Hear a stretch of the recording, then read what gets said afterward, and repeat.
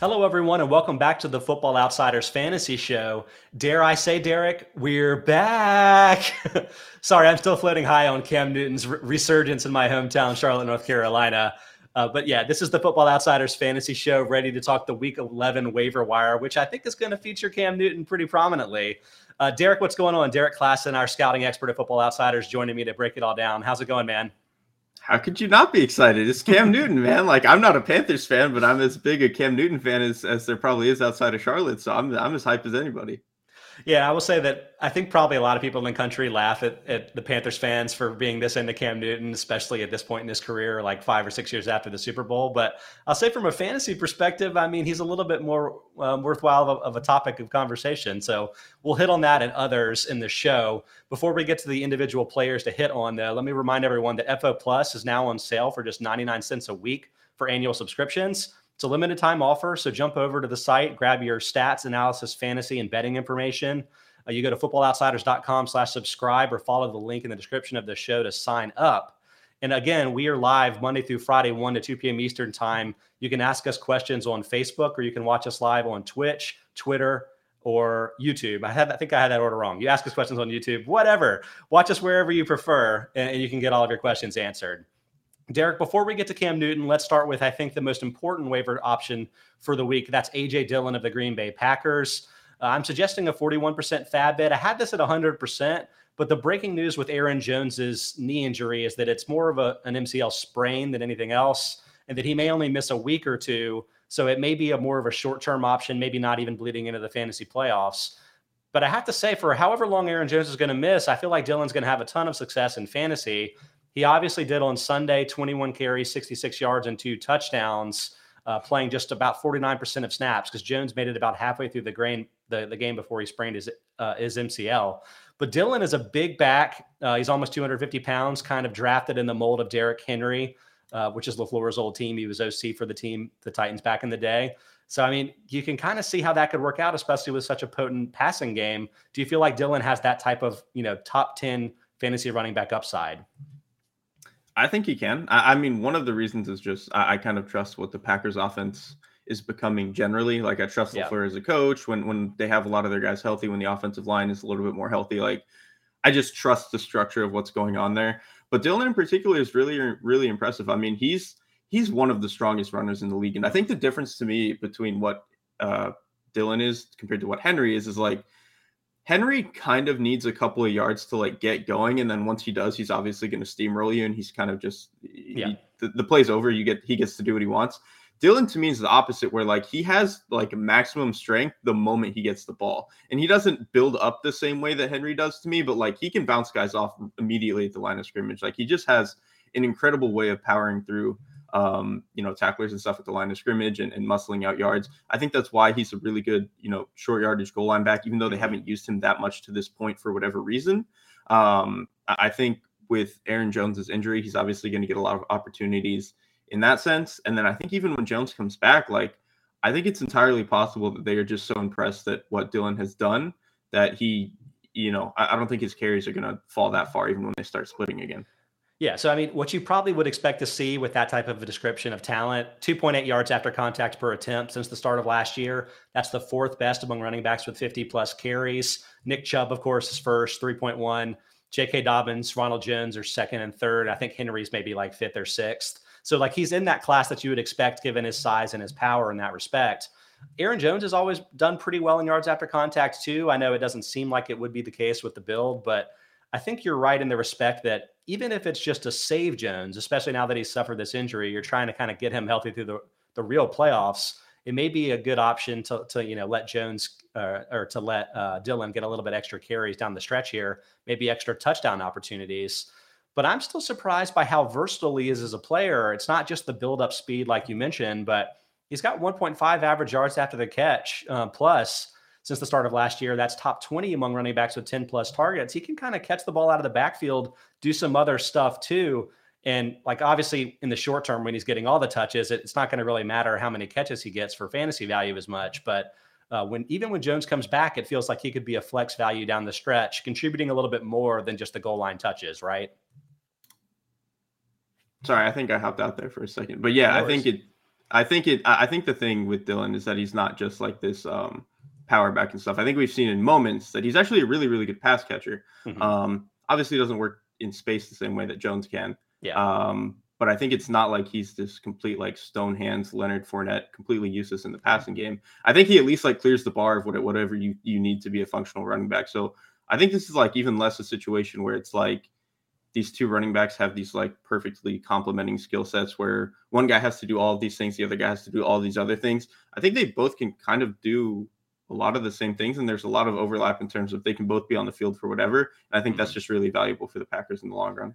Yeah, so as mentioned, Jones may only miss a week or two with an MCL sprain, but I'll point out that Clyde Edwards-Helaire is the big example of a back that sprained his MCL earlier in the year. That was back in week 5. We think he's going to return in week 11, but that's a 6-week absence. I get that there's different degrees of seriousness here, and so you expect based on the news that Jones is on the milder side of that.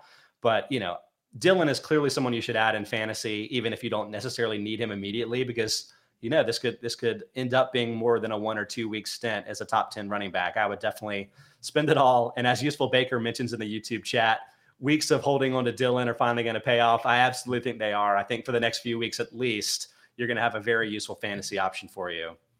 All right, the moment we've been waiting for here, Derek, Cam Newton. We want to talk about it. I may be getting a little bit scared away with things here with the 36% fab bid. But we're kind of getting to that point in the year where so few of these guys that we're even talking about are going to have a major chance to contribute during the fantasy playoffs. I think maybe Dillon could, as mentioned with Jones, potentially getting a little bit fewer carries down the stretch. But with Newton, we've seen him at his best as a top 8 fantasy quarterback every year, except maybe 2 in the last 5. So it's like if he is healthier, I feel like he could maybe have some success. Even in the preseason when he was with the Patriots, it seemed like his throwing mechanics looked better. And we've heard all the stories about how he's had to deal with, shoulder surgeries, foot surgeries and stuff in recent seasons. I was kind of counting on the fact with the Patriots that maybe the arm was in a better physical shape than it was in previous seasons. What have you seen from Newton so far? Granted that he only threw like 3 passes last week, so it may be hard to judge, but is the optimism that I have here warranted? I think so. I mean, I'll just start with Cam before I get to the offense. Like, I think you're right that his mechanics and his health looked better in the preseason than I think it had before. And I think the reasons that Cam got cut were mostly that, at the time he was unvaccinated. And I think Bill Belichick didn't really want to deal with a quarterback not being able to potentially start games. And they trusted Mac enough that they were like, well, we're just not going to deal with this. We're just going to roll that way. But I don't think it was because he didn't think Cam was capable of being the starting quarterback. I think, like you said, he played well in the preseason. I think they even built the offense for him in the way that they got tight ends that could really function over the middle of the field. That's where Cam Newton really thrives to me. So it seemed like they had built the offense for him and things just didn't work out. But I'm still pretty hopeful on what Cam Newton can be. I think he still has enough as a runner, especially in the goal line, inside the 5. I think we obviously saw that this past Sunday. We'll see just how healthy his arm still is. But again, I think he looked better than he has at certain points, especially at the very tail end of his Panthers career and like even early on with the Patriots. So I don't know. I've always been optimistic on Cam Newton, so I'm probably going to be no matter what happens. But I think there's plenty of reason to be excited. And I think this offense is actually still pretty good. The offensive line is not very good, but one, he's used to that. I think, especially in Carolina, he got that for most of his career there. So I don't think that's going to be anything foreign to him. And then I think this pass catching group is still pretty good. I know Robbie Anderson hasn't been as good as he has been in the past, but I think part of that was just frustration with the quarterback. At least that's kind of my read on it. I think he just didn't want to play with Sam Darnold anymore. And then honestly, Understood. I think understood. I mean, Sam Darnold's been probably the worst quarterback in the league. And then I think Joe Brady has honestly been calling a good offense. Sam Darnold's just not good at a lot of the 1 to 10 yard stuff that Joe Brady is very good at manufacturing. He just doesn't even see it. He doesn't even want to take it. Cam Newton sometimes has accuracy issues into that area, but he will take those throws when they're there. And I think he actually even got better at that at the tail end of his Panthers career. I think it was 2018 he started to do a really, really good job of taking those throws. So I think if you can get that version of Cam Newton with an offensive coordinator that is even better at getting that stuff open, I mean, he's not going to go back to MVP levels, but like this could be a pretty decent quarterback again. Yeah, I think the trap that I think people may fall into here is just assuming that since the Super Bowl season, the 2015, that's all been bad for Cam. And if you look at like total fantasy points or maybe total yards or whatever your preferred metric is, it looks bad. But again, he missed time in so many of those seasons, but he was a top 8 fantasy quarterback in fantasy points per game in 2017 and 2018, despite missing some time in those seasons. So I think when he's on the field, and maybe he won't make it through the rest of the season because of health, but like while he's healthy, I think it could really work for you in fantasy. You mentioned the sort of late career renaissance with the Panthers before the final injury. So much of that was just throwing the ball at Christian McCaffrey. And I know that like we make a fun of running backs and, the Panthers paying McCaffrey as much as they paid. But from Cam's perspective, it does give a really high completion type of target, can help him deal with the fact that the offensive line's bad. The offensive line for the Panthers, by the way, is notably worse in pass protection than run blocking. So I think that's probably a point in favor here. And also the fact that Newton runs so much zone read.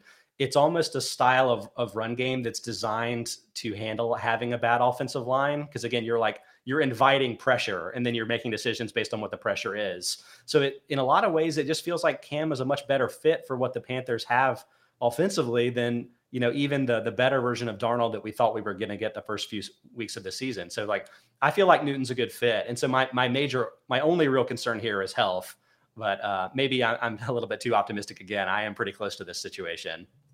No, I mean, I think I agree. I think so long as he's healthy, he's going to be able to produce at a decent clip. And I think like the defense is maybe not as elite as we thought they were early in the year, but like they're plenty good. And I don't think they're going to put him into too many bad situations in that sense. So like, I think they can play a lot of these like grinded out style of games. And then maybe you can hit on a couple of explosive plays, particularly to Robbie Anderson. Like, I think they have enough pieces here for this to like be pretty functional. And like you mentioned, like, yeah, the offensive line isn't the best, but if you're going to have a guy like Cam Newton who can like neutralize numbers in the run game and kind of help out in that sense, and then, if you're not blocking an edge guy, you can more easily get double teams. Like that sort of stuff is going to help. And so I think, I don't know, it's just a really good situation. And then the last thing I'll say with like the late career renaissance that he had with the Panthers, where he started throwing short more, it really was just having a guy like Christian McCaffrey. And even like Curtis Samuel and DJ Moore, they were more suited to win in that 1 to 10 yard area. Like they could in the few years before that, like, especially like the Super Bowl year, like they didn't have a guy who could win that. They didn't have a guy who could run a slant. Like Kelvin Benjamin was built like a tree,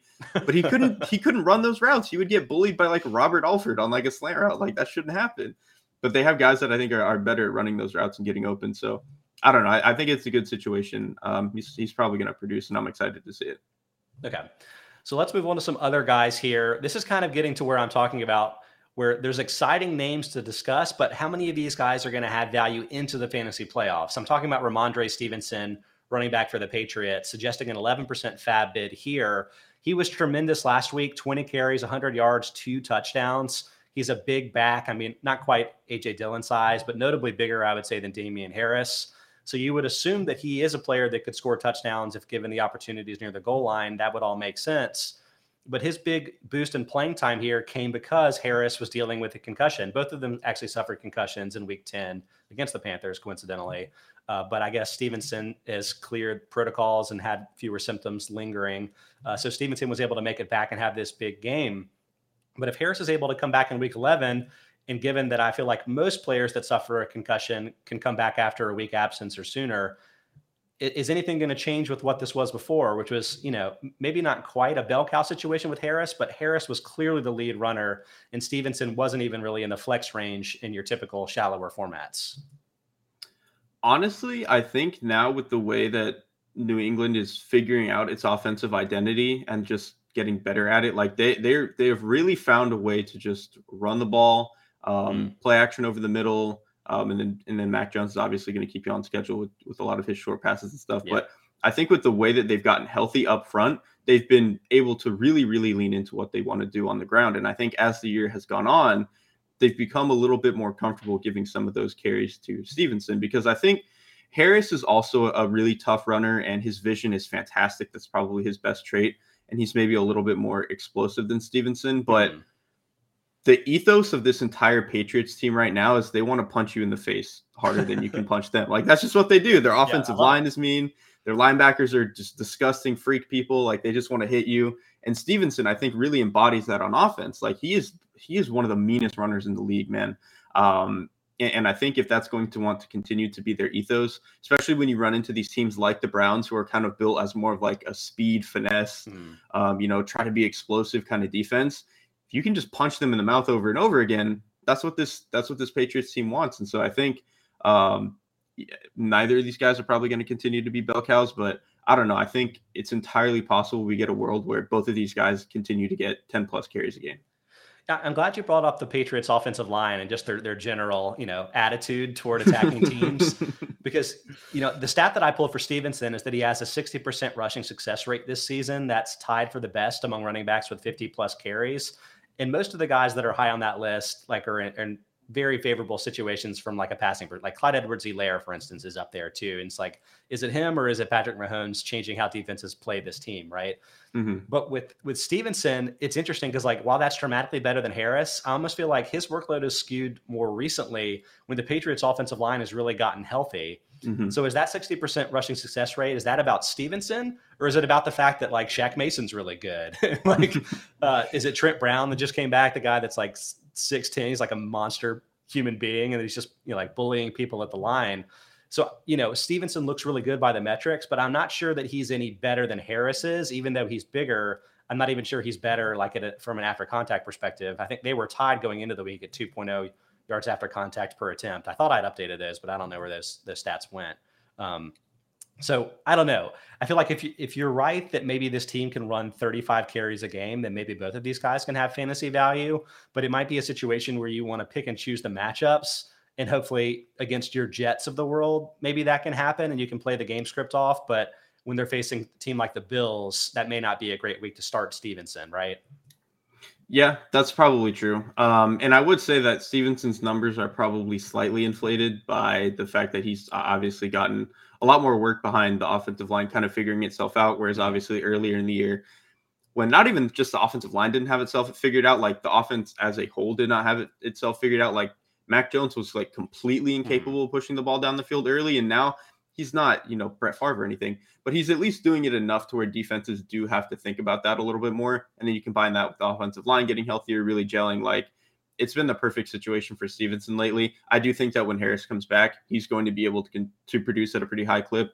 So I don't know. I think overall, I'm just really excited about how good this running game is. I mean, to me, it might be the best in the league because they might not have the best efficiency numbers. Mm-hmm. But to me, running the ball is being able to do it when you want to do it and how often you want to do it. And I don't think anybody can do that like the Patriots, except for maybe the Browns. I think they're that good. It's almost it's a quirky thing because this is an old Panthers thing too, where it's mm-hmm. From a yard per play perspective, they're not going to be one of the best offenses in the league. But mm-hmm. you almost in an offense like that, you don't want to have the highest yards per play. What you want to do is consistently convert on new first downs and take 2 and 3 downs to do it. Because that way you extend those 10 to 15 play drives and really wear a defense out, which is it's weird. Your lower yard per plays in the first half can lead to better success toward the end of the game when you're trying to kind of salt it away.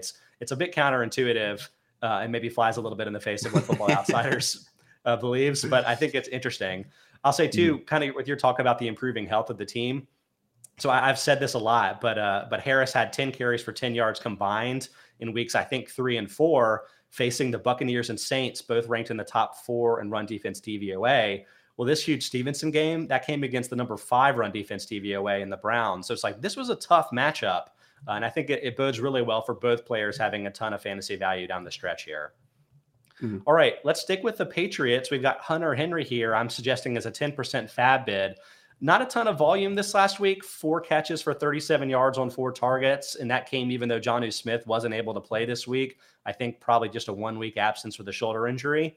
But Henry's really jumped on the fantasy radars because he has 7 receiving touchdowns since week 4. Not surprisingly, that's the most among tight ends. It's 2 more than CJ Uzomah. It's actually, I think, tied for the most of all players. But 2, I've been really it's not just that he's getting lucky in a sense or that the Patriots are having unusual success.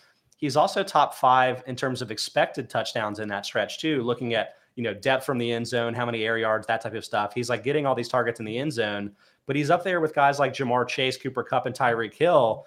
So it's not just that he's one of the better touchdown scorers at tight end. He's one of the better touchdown producers in football. It may not be the target volume, but do you think the touchdown totals can continue here, Derek? I mean, I think so. Like, I think the thing is, like, this offense is probably not going to score from range very often anyway. That's Yeah. just not how they're built, and that's not really how Mac Jones is going to play. He's going to get the offense inside the 10, and they're going to either pound the rock or hit it to a tight end from there.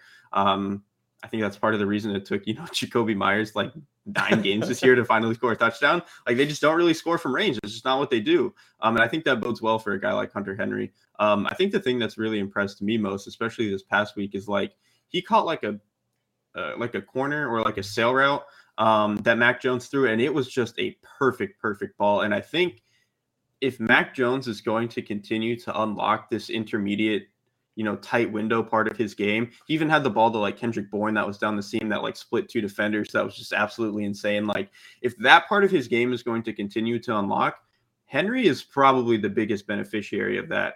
I would think. And so I think that kind of bodes well for these next, 4 or 5 weeks or whatever, that he's going to maybe get a little bit more of a workload, even in that area, let alone what he's already been doing inside the 10 and stuff.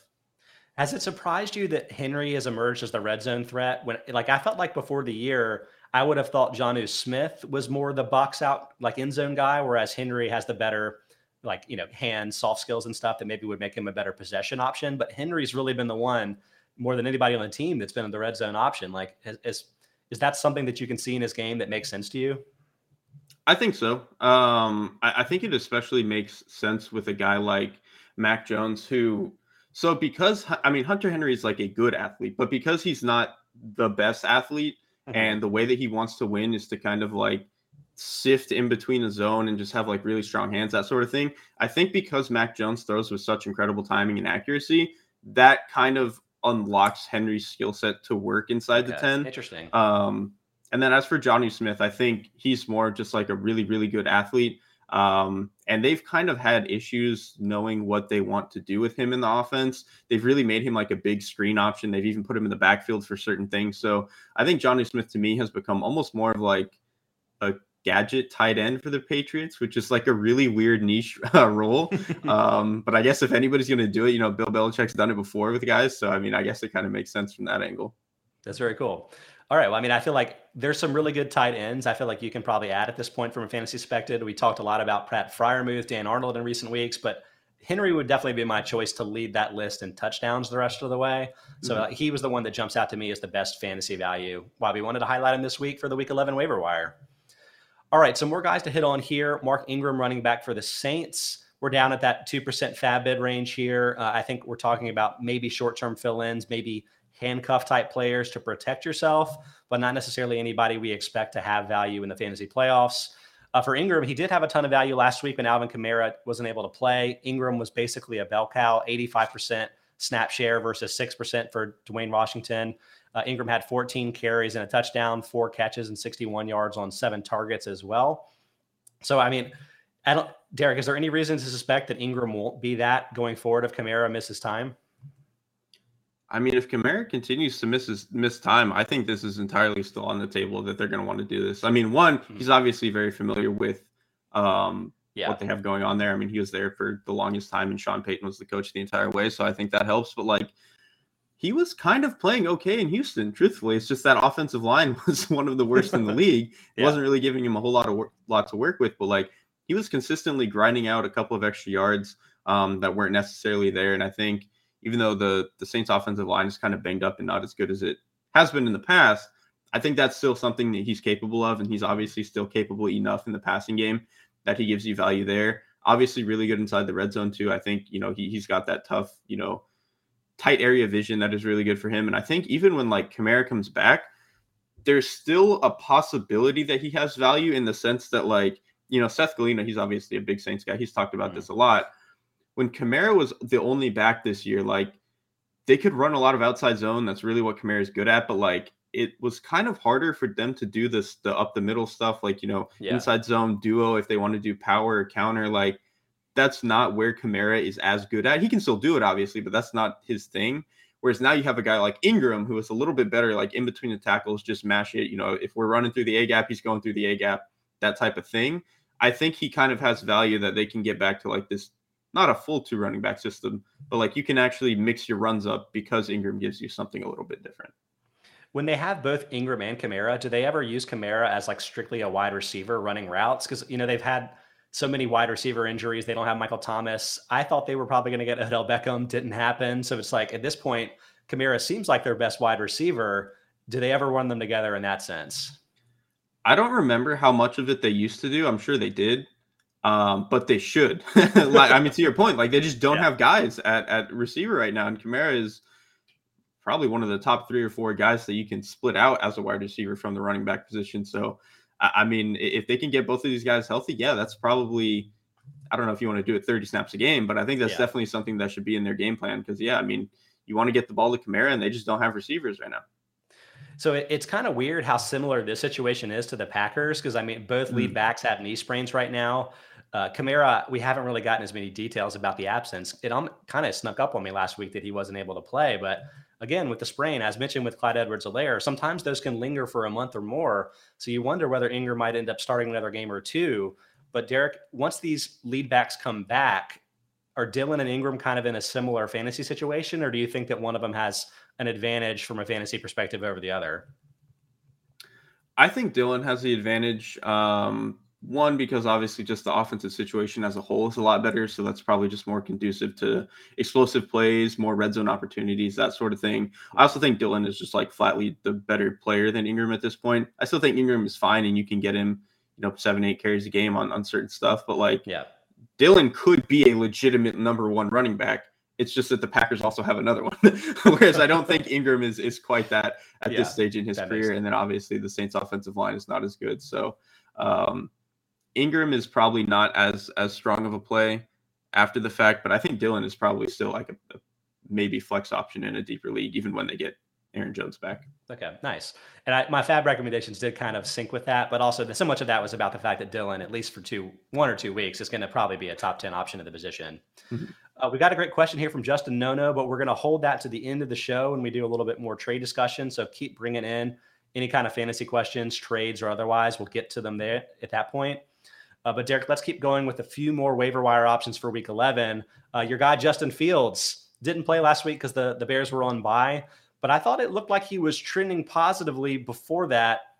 He obviously submarined his passing DVOA for the season with that negative 119 spot, his first start with 9 sacks and about as many yards. But things have been going better from a passing perspective. He's gone over average in DVOA in 2 of his last 4 starts.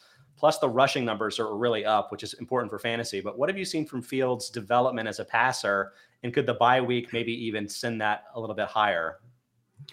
I think it absolutely could. Because, the thing to me with Justin Fields, and he's not the only guy like this. I think Mac Jones has also done this throughout the year. But, you can see week after week that he is trying to level up his game. And obviously there's going to be growing pains and it's not going to be perfect because he's only played 6 games or whatever.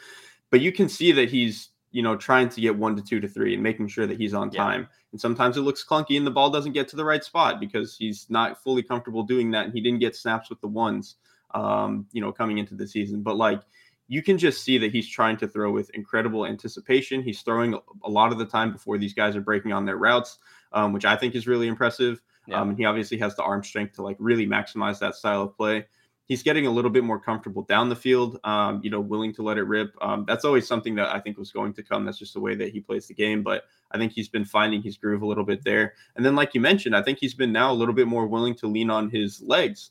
Because I think especially through his first few starts, he was really, really adamant on I need to learn how to be comfortable from the pocket in the NFL. And that obviously led to a lot of growing pains, a lot of lessons he had to deal with.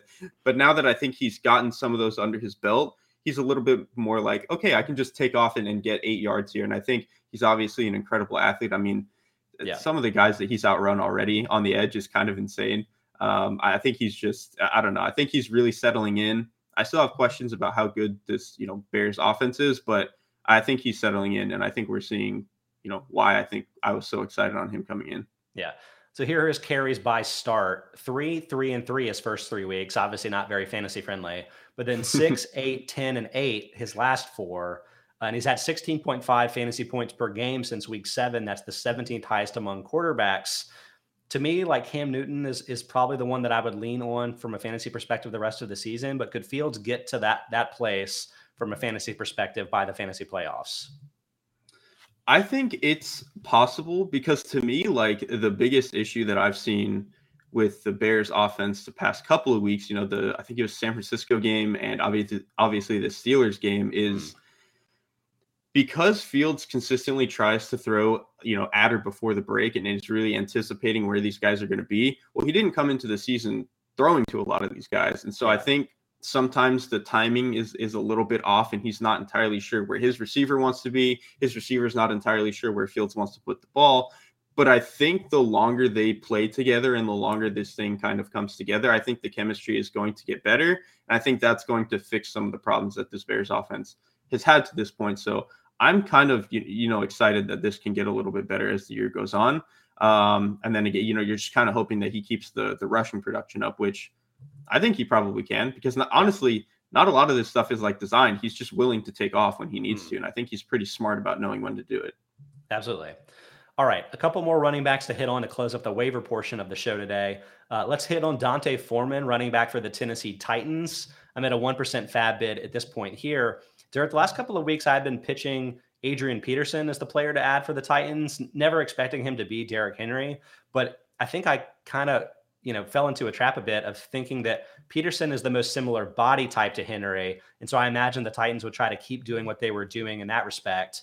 But Henry has played the same 33% snap share both of his weeks, while Foreman has increased from 21% in week 9 to 35% this last week. He's had more carries than Peterson. And from my perspective, has looked a little bit better from Peterson. What are your thoughts here? Is Foreman going to maybe distinguish himself and kind of fight for these extra early down carries over Peterson the rest of the way? I think it's possible because to your point, I think these past couple of weeks, he has looked better. I think the difference to me is like you can kind of see with Peterson right now. I think he's not yet readjusted to the speed of the NFL and how quickly some of these holes are going to close up. And so maybe the way that they're, delineating all these snaps and stuff just is partly they're trying to ease Peterson in rather than just like giving him 100 carries in a game or whatever. So this could be that could be the problem here, but I don't know. I think Foreman has looked pretty decent running the ball. He's obviously a really tough runner. I don't think he's particularly explosive, but I think at this stage in his career, neither is Peterson and neither is McNichols to me. So I don't think that's an issue. And then I think he's probably slightly more comfortable as a pass catcher than Peterson, which, dear God, that's a low bar, but it does count for something if you're trying to figure out who is going to get, touches in this offense. So I think it's kind of a tricky backfield to work with, but it at just 1%, if you have the roster spot, I think it's not the worst thing that you could try. I mean, given that all three were between 25 and 40% snap shares this last week, if that keeps up, none of these guys are going to have fantasy value. I think we know that. So like this pick is all about trying to handicap which of these players has a chance to become a flex value down the stretch. So maybe the question is like, if you actually had Peterson on your roster, would you pull the trigger and drop him for Foreman? Or do you think Peterson still, again, given his age, given that he wasn't playing the first 8 weeks of the season, maybe he needs more ramp up? Like which one of the two would you roster with the expectation that maybe he has a chance to help in the fantasy playoffs? I think especially if you already have Peterson, you might as well kind of write it out. Because, my hesitation here with Foreman is that maybe the issue with Peterson is just it's going to take him a few weeks to reacclimate. I mean, that it's hard to not play in the NFL and then come back and just suddenly play in the NFL. I think especially at a position where things move so fast in front of you, like running back.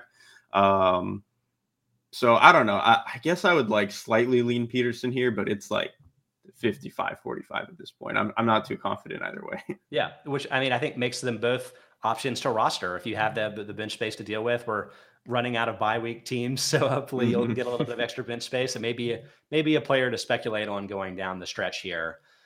Derek, one more running back to hit. This was more of a late addition. I didn't even realize that Cordarrelle Patterson had suffered an injury on Sunday until late last night, but apparently he did sprain his ankle. And while we don't totally know the severity of this, I think it's pretty clear he's going to miss week 11 because the Falcons have a quick turnaround to play on Thursday Night Football. Not the best of matchups here playing the Patriots, but still, that's going to open the opportunity for at least one Falcon running back to have more work. And while Mike Davis started the year as the number one back, on Sunday, he didn't really look like he was that guy. Gallman had 15 carries versus 4 for Davis. Maybe that was game script. The Falcons obviously were down big early and were trailing by multiple scores most of the way, but Do you think it's possible Gallman is going to end up being the lead back for the team for however long it is that Patterson ends up missing? Yeah, to me, it's tricky because I don't think anybody else on the roster from the running back position can replace what Patterson has done in the Yeah. passing game. I don't think anybody would deny that. Davis obviously isn't going to do it, and I don't really think Gallman has that in his skill set, especially not as a guy who can split out. But Yeah. I think it's possible Gallman continues to get more carries, and honestly, it's not because I think Gallman is that great. I think it's kind of like you mentioned, like Mike Davis has been horrible this year. Hate it for my guy. Yeah, it sucks because he's been fun at certain points in his career, but like it just doesn't look like he has the juice right now. I think he's struggling to, see things well behind an offensive line that is still kind of gelling. I think they have a couple of decent pieces, but it's definitely not all there yet.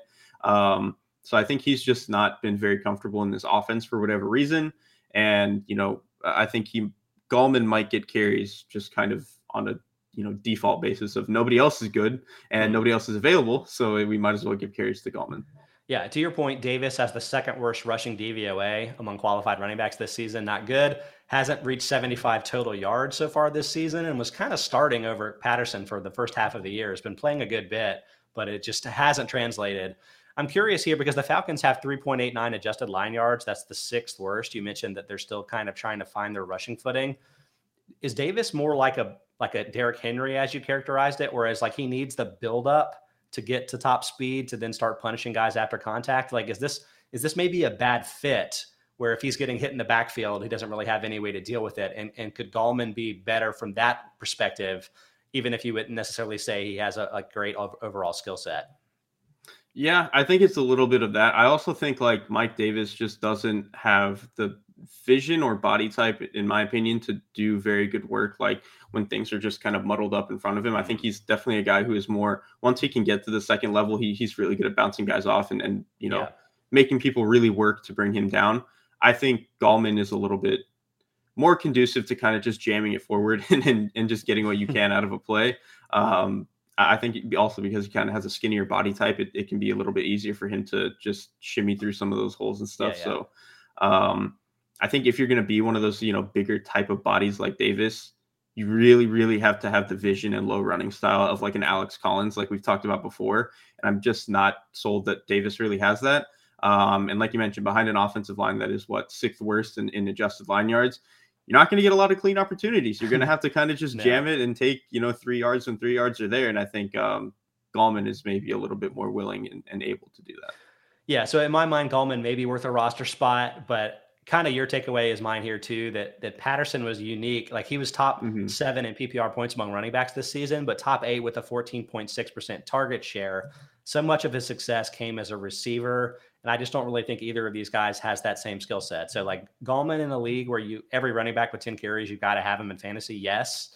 But from a general sense, I don't think I'm going to be itching to start him in your shallower leagues, even as a flex option. I just don't think the value is going to be there, even while Patterson misses a week or two or however long he's out. All right. That covers the waiver guys, Derek, but kind of like we've done in previous weeks, as we're kind of getting late in the year, you're running out of waiver guys to really consider. Let's do some more rookie discussion here. Today, like we've already done quarterbacks and wide receivers. Today, let's hit on some running backs. And to me, there's a handful of guys here to talk about. I'm just going to go in order of where they were drafted originally. So start with Najee Harris of the Steelers. I would say that this has kind of been what we expected for him so far this season. The efficiency hasn't been very good. 3.7 yards per carry, obviously well below the NFL average. 45.5% rushing success rate is 12th lowest among running backs with 50 plus carries. But the Steelers are the third worst run blocking team by adjusted line yards. This is like a situation where it's a really bad spot. Have you been impressed by what he's been able to make of what are pretty difficult opportunities? I think so. I think he's really good. And I think part of the reason that I've even been impressed by it is it's not like his efficiency numbers are not great, but I think part of that too is like just the volume that they give him. Like it's like they really force him to run into a lot of tough boxes all the time. Because obviously teams don't have to worry as much about the explosive passing game because Ben Roethlisberger is not very good and he's not going to be able to test down the field as much. So I think teams have been more willing to kind of just key the run and kind of work against the Steelers offensive line that is not particularly great. I think their rookie center has been impressive to me, but like the rest of that line is not very good right now. And I think that's been a little bit of an issue. I think in recent weeks, they've gotten a little bit better about knowing what they want to be as a running offense, getting into more 12 personnel, 21 personnel, and really having a more, under center kind of punch you style of run game. And I think it's had a little bit of mixed success, but they've had some success, whereas earlier in the year, they just didn't really have anything. So I think if they can continue to lean on that, we might see Harris's numbers bump up a little bit. But I just think his vision is incredible. I think the way that he can navigate the second level is really impressive for a guy his size. He's not much of a home run hitter, but I think he really just does pretty much everything else that you can want from a running back. He's also second among running backs with 44 catches on the season. And I know we talked about this in the preseason from a scouting perspective. He actually does have good hands. Like, he's a talented pass catcher, even if he's not the home run hitter the way that we thought Travis Etienne might be this season. But he's also above average with a 0.071 yards after the catch plus per catch. Kind of a mouthful there. But it's it feels like the Steelers are just checking down to him constantly because they're always in trouble and they don't have other good options. But he's actually kind of making that work. It's not just here, catch the ball like Myles Gaskin style because there's nothing else to go on here with the offense. He's a good receiver, right? This could continue. Absolutely. I mean, he's never really going to be a guy who you split out the way that we've seen Christian McCaffrey or whatever, but he is as reliable of a check down option as I think there is in the league because his hands have mostly been really good. He's had a couple of drops, but when you throw at him at the volume that you do as a rookie, that's just going to happen in my opinion. But I think his hands are mostly great. He has a really good feel for space. And obviously he's not the easiest guy to bring down. He might not be, Derrick Henry, but he's not the easiest guy to tackle, especially if you've only got, one cornerback trying to do it or whatever. Yeah. All right. Next up, Javonte Williams of the Denver Broncos. From a workload perspective, he's been mired in pretty close to a 50-50 workload split with Melvin Gordon all season. 103 versus 118 carries for Gordon, 29 versus 28 targets for Gordon there. So it's almost exactly 50-50. But I've really liked what I've seen from Williams from a talent perspective. What are your thoughts there, Derek?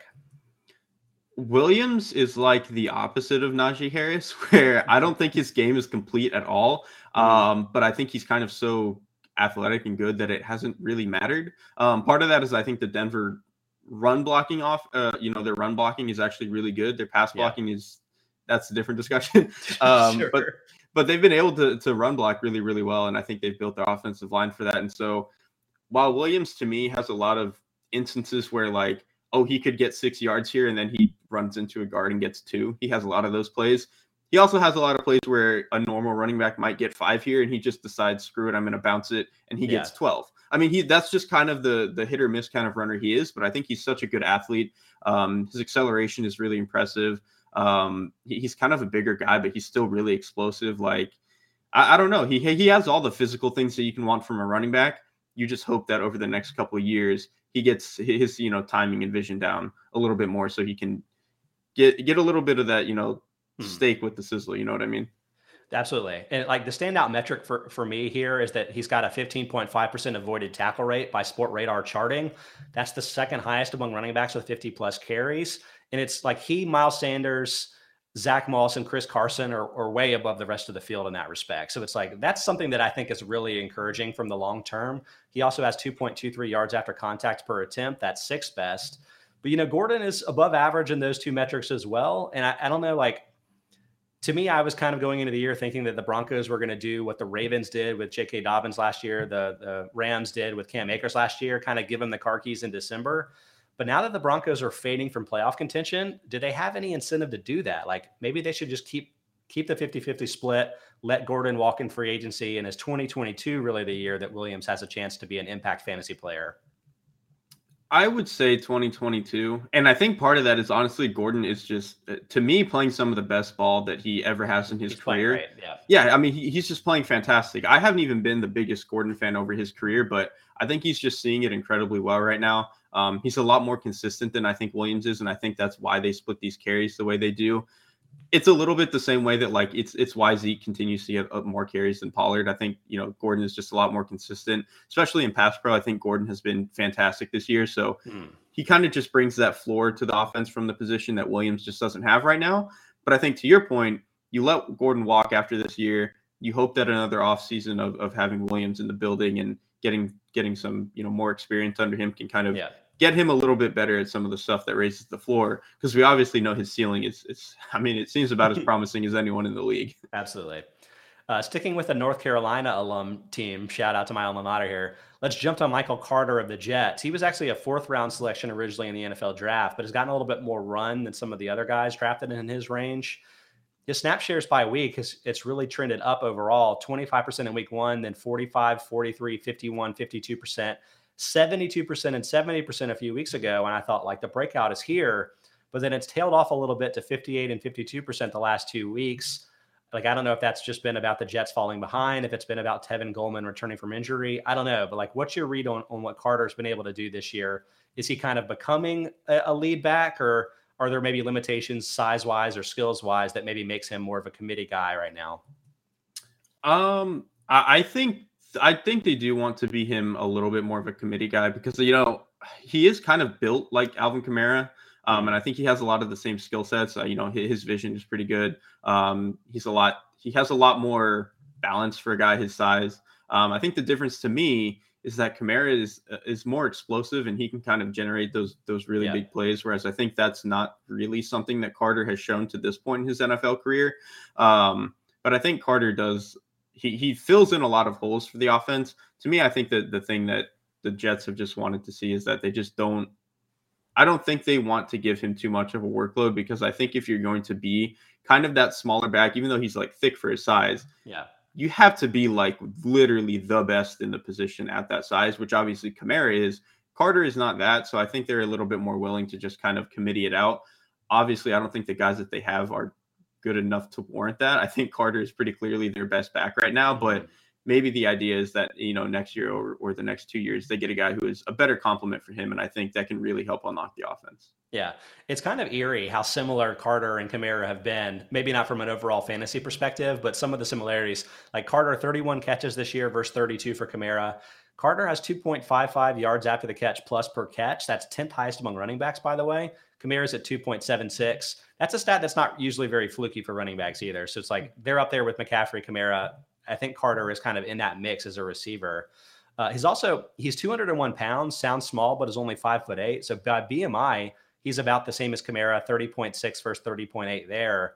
And also I think he was probably underdrafted because he was more of a complimentary college back next to a player that ended up becoming an NFL pro in Javonte Williams, who we were just singing his praises. So I think there are a lot of signs pointing up with Carter here. And I think his fantasy stock should be much higher than his original draft status. I would agree with that. And I think especially if the Jets figure out their offensive line next year. Yeah. Hopefully Mekhi Becton. I think he may be coming back in a couple more weeks. We can hope. Hopefully that'll help too. Mm-hmm. Next up, a player taken after Carter and Elijah Mitchell, but also Trey Sermon selected ahead of him. Let's talk about these two guys together. Given their original draft stock, I think it's pretty surprising to see that Mitchell has been the player that's played a lot more, been the lead back for the 49ers this season. But there's some reasons why I'm not as surprised, mainly that Mitchell ran a 4.33 40 time in college. Sermon was a bigger back and ran a 4.57 time there. Like, Shanahan has always seemed to have an affinity, I guess, for the really speedy backs. Really works maybe with his outside zone running scheme. Like, is it a situation where Mitchell is actually the better fit for this specific offense, even if he's not necessarily like the more complete player or better skilled player overall?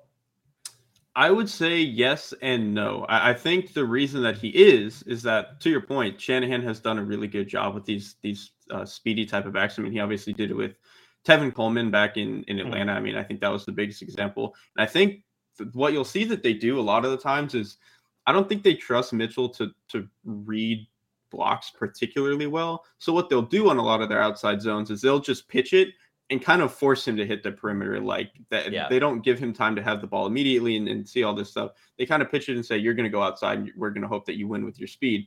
Part of that, I think, is on him. I think because he's not particularly great with seeing things, but I also think their offensive line is not very great right now. I think they've looked a little bit better recently, but I'm not sure they're as strong running between the tackles and blocking between the tackles as they want to. If you're not as good as that as you want to be, it kind of makes it tough to warrant giving carries to your guy who is better at that in Trey Sermon, obviously. So that's interesting because I'm curious about how this is going to, unfold over the longer term. Mitchell has 2.68 yards before contact per attempt. That's 19th highest among regular backs, but a 22% stuffed rate, like getting stopped for negative or 0 yards. And that's like the hallmark of like a Philip Lindsay type of speed back where it's like you either hit a home run or it might not work out. So like I'm wondering if the offensive line improves, like maybe it becomes less of an issue, but do you think it's a situation where you like Sermon may end up having more work in future seasons when it's a little bit more balanced because he's going to be able to keep ahead of the sticks, whereas maybe Mitchell is again more the home run hitter, but could lead to some more negative plays. I think so. I think if the offensive line gets a little bit better, Kyle Shanahan is going to want to play this style of football that is a little bit better of just staying ahead of the sticks. I mean, we saw it just last night. Like that's what they want to be. Can they be that consistently?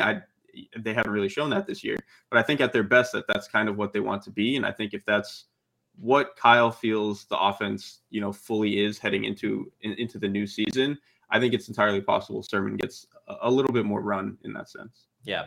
All right, 2 more rookie backs to hit, and then we'll hit up all these questions that we're getting on YouTube about trade ideas, et cetera. We've actually talked about this one previously in the show here, Ramondre Stevenson and some possible waiver wire ad, in particular while Damian Harris is out. But Derek, let's take this from a broader perspective too, because like we saw the Patriots move on from Sony Michel before they had to, liking what that Harris gave them in the offense. Is there any risk, do you think, that Stevenson could do to Harris what Harris did to Sony Michel? I would say no because Harris is still good. I think Michel at the end of his Patriots career, I think was not particularly good. I think some of the injuries had really piled up on him. He just wasn't explosive the way that he was coming out of college. I think he was a good player at one point, and I think he's just not there anymore. Which I think Harris is still very much a good number one style of running back. So I think it's more just a situation where the Patriots now just have 2 good running backs and 2 bigger bodied running backs, which I think is really good for the style of play that they want. But, I mentioned earlier, I think Stevenson, of these rookies, other than Harris, might be my favorite to watch. I don't know if he's like the best, but I think just the violence that he runs with is just so it's just so much fun. I don't think it's like a 1-for-1 with Kareem Hunt, but like he has that weird balance to him that Kareem Hunt kind of has. And I think it's just really impressive. Yeah. All right, 1 more rookie back to hit. It's actually a guy that hasn't played as much in recent weeks and then was off last week, Khalil Herbert. But Herbert had a lot of fantasy success when David Montgomery was out. So I was curious what your thoughts are with him in the long term about whether he teased enough potential you think that he could be a future lead type of back. I think Montgomery has another maybe year on his contract, but this could change for the Bears if they think that Herbert's that kind of guy. I think he could be. I think he still needs to show more to me in the passing game. I think especially in pass pro, he kind of looked lost a lot of the time, which I think is why they were excited to get Montgomery back. I think he's better in that sense. So I think Herbert showed enough that he could be a lead back somewhere. I think for as long as Montgomery is in town, that's never going to happen. I think Montgomery is he's a lot tougher. I think their vision is similar both in terms of the way that they can squeeze a lot out of each play. I think Montgomery is probably a little bit better inside the 10 as well. Herbert's a great player. I do think he's going to be good. He could be a guy who you give 150, carries to in a season or whatever. But yeah, I think so long as Montgomery's there, it's not going to happen. If the Bears are inclined to not want to pay a running back, he's probably good enough that they wouldn't need to pay Montgomery. But I guess it just depends on what kind of money he's going to demand. Yeah. So like if you look at some of the more basic stats, these two have looked pretty similar in their efficiency, and it might have been a bit of a surprise to you to see Montgomery kind of retake a bell cow type of role in recent weeks, like 47.1% success rate for Herbert, 47.6 for Montgomery. It's pretty much the same. But I'll point out that Montgomery has been dramatically better in yards after contact per attempt. He's actually 4th behind Nick Chubb, Kareem Hunt, and Jonathan Taylor at the position this season. So I feel like it seems likely that Herbert has had the easier difficulty carries just because of how they've shaken out with blocking opponents maybe related. And his yards per carry has actually regressed pretty heavily. He had 4.95 yards per carry weeks 5 to 7 during the breakout. It's fallen to 3.15 in weeks 8 and 9, facing the 49ers and Steelers in the top 10 in run defense DVOA. So it's kind of settled in that 4.3 range, which is good, but not great. And I feel like that maybe kind of better steers the expectations for him in the short term. I agree with you that I've loved his vision, and that's something that doesn't always show up in the metrics. Like if he's avoiding contact entirely, then he's neither breaking tackles nor like pushing the pile to get yards after contact. So like there may be some sort of hidden success there that's not just the offensive line, but I still think Montgomery's a really good and really underrated player. So at least in the short term, I don't expect that Herbert's going to get a lot of run down the stretch this season. All right. So we've got some great questions here coming in on YouTube. I've mentioned before, but let me mention again that we're live Monday through Friday, 1 to 2 p.m. Eastern time. Some combination of Derek, me, and guests doing fantasy content Tuesdays and Fridays. Aaron Schatz, Mike Tanier, and others doing regular Football Outsider stuff Monday, Wednesday, and Thursday. So hop on YouTube and ask us questions. Let's go back and see some of the trade questions people have. Justin Nono asks, would you trade A.J. Brown, James Conner, and Michael Carter for Stephon Diggs and Myles Gaskin? So I understand the impetus here, because I feel like Diggs stands out as probably the best fantasy value of this mix. But I'll point out that Diggs, despite having a really big week 10, his target share has declined pretty substantially from last year when he was like up there with the Tyreek Hill and Keenan Allens of the world. For me, he's more of a back-end wide receiver one, and maybe not dramatically better than where A.J. Brown is going to be the rest of the way with Julio Jones out. So I think that's more of kind of a close call. And like I think that Connor and Carter are just dramatically better and like more valuable than Gaskin the rest of the way. I mean, I know Gaskin's going to have your PPR value, but those are better running backs in better situations. I think it's a no-brainer that you stick with Brown, Connor, and Carter. Do you feel differently at all there, Derek? No, I feel pretty much the same way. And like Diggs's, target share isn't even his target share dropping isn't even because he's worse. They just have a better number 3. Like Sanders is just better than what they had last year, and that's kind of all that comes down to. So and I think Dawson Knox, I feel like, has really taken some steps forward this year too. And maybe it hasn't led to a ton of targets, but it's led to a lot of red zone work. And so I feel like that's part of why Diggs's value has dropped a bit as well. Absolutely. All right, LeBron's Brain, great handle here on YouTube here. Should he trade TJ Hawkinson, Antonio Gibson, and Jerry Jeudy for Dalvin Cook and Dawson Knox? The big question here would be that, Cook is potentially dealing with the legal issues. Obviously, we aren't experts in that respect, but from what I understand, Cook's legal issues are all civil and non-criminal, which means he's not going to get put on the commissioner's exempt list until all of that legal stuff kind of works its way out, as best I can understand. So I think it's pretty likely that Cook is going to be playing in the NFL the rest of this season without any issues in that respect. So in that sense, yes, I probably would do this deal. Cook is dramatically better than everyone else in the trade. I do think Hawkinson is a lot more valuable than Knox, even though they've been more similar in point scoring this year. Knox has been a bit of an overachiever from a touchdown perspective, but Cook is just so good that I think it makes sense. Do you feel the same way, Derek? Or maybe should he also try to figure out a way to get Alexander Mattison as a way to protect himself? Maybe if you could do that, but I kind of still like the Cook and Knox side of this trade. And I like Hawkinson as a player, but Jared Goff just looks worse and worse. I think he's not going to get enough quality targets. Yeah. It's going to be David Blough. Yeah. I would hope at some point. All right, one more question here coming in from Kelvion. Would you trade Zeke and Terry McLaurin for DeAndre Hopkins and David Montgomery? Okay, so it's a wide receiver, running back. So we can take it one at a time. Between Zeke and David Montgomery, I feel like I prefer Zeke, and it may be more related to the quality of the offense around him. I think the Cowboys have been top 2 or so in adjusted line yards, really excellent run blocking. Having the great quarterback play, I think, is going to lead to some lighter boxes and easier opportunities. So I feel like even if I don't necessarily think Zeke is a way better player than Montgomery, I think from a fantasy perspective, he's much better. Starting there, what do you think, Derek? I mean, I think I agree. The Denver game that the Cowboys had was kind of a blip.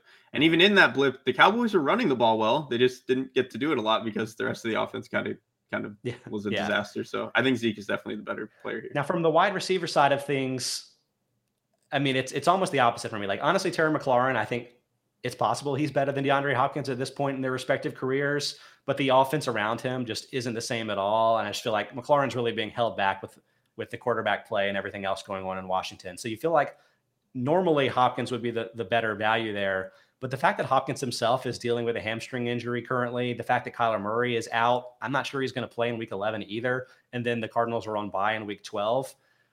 To me, I think McLaurin may have more value just because of the health and circumstances there, even if he's not the better player.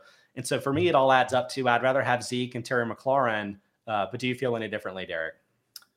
I think I might agree, or at least it's closer than I think. Like to me, the running back one is pretty handily Zeke, whereas this one is a little bit more of a coin flip. But I'd be fine with siding with Terry just because, kind of like you mentioned, the circumstances are more attuned to Terry getting touches and stuff. I mean, the Cardinals just have too many other good guys. Kyler Murray's status is a little up in the air, whereas like Terry McLaurin is pretty clearly the best guy on his team, and I think that's going to help him out. All right, that wraps up today's waiver wire discussion and rookie running back roundup here. Derek, thanks so much for participating as always. Tell everybody what you have going on this week and where they can catch all your great work.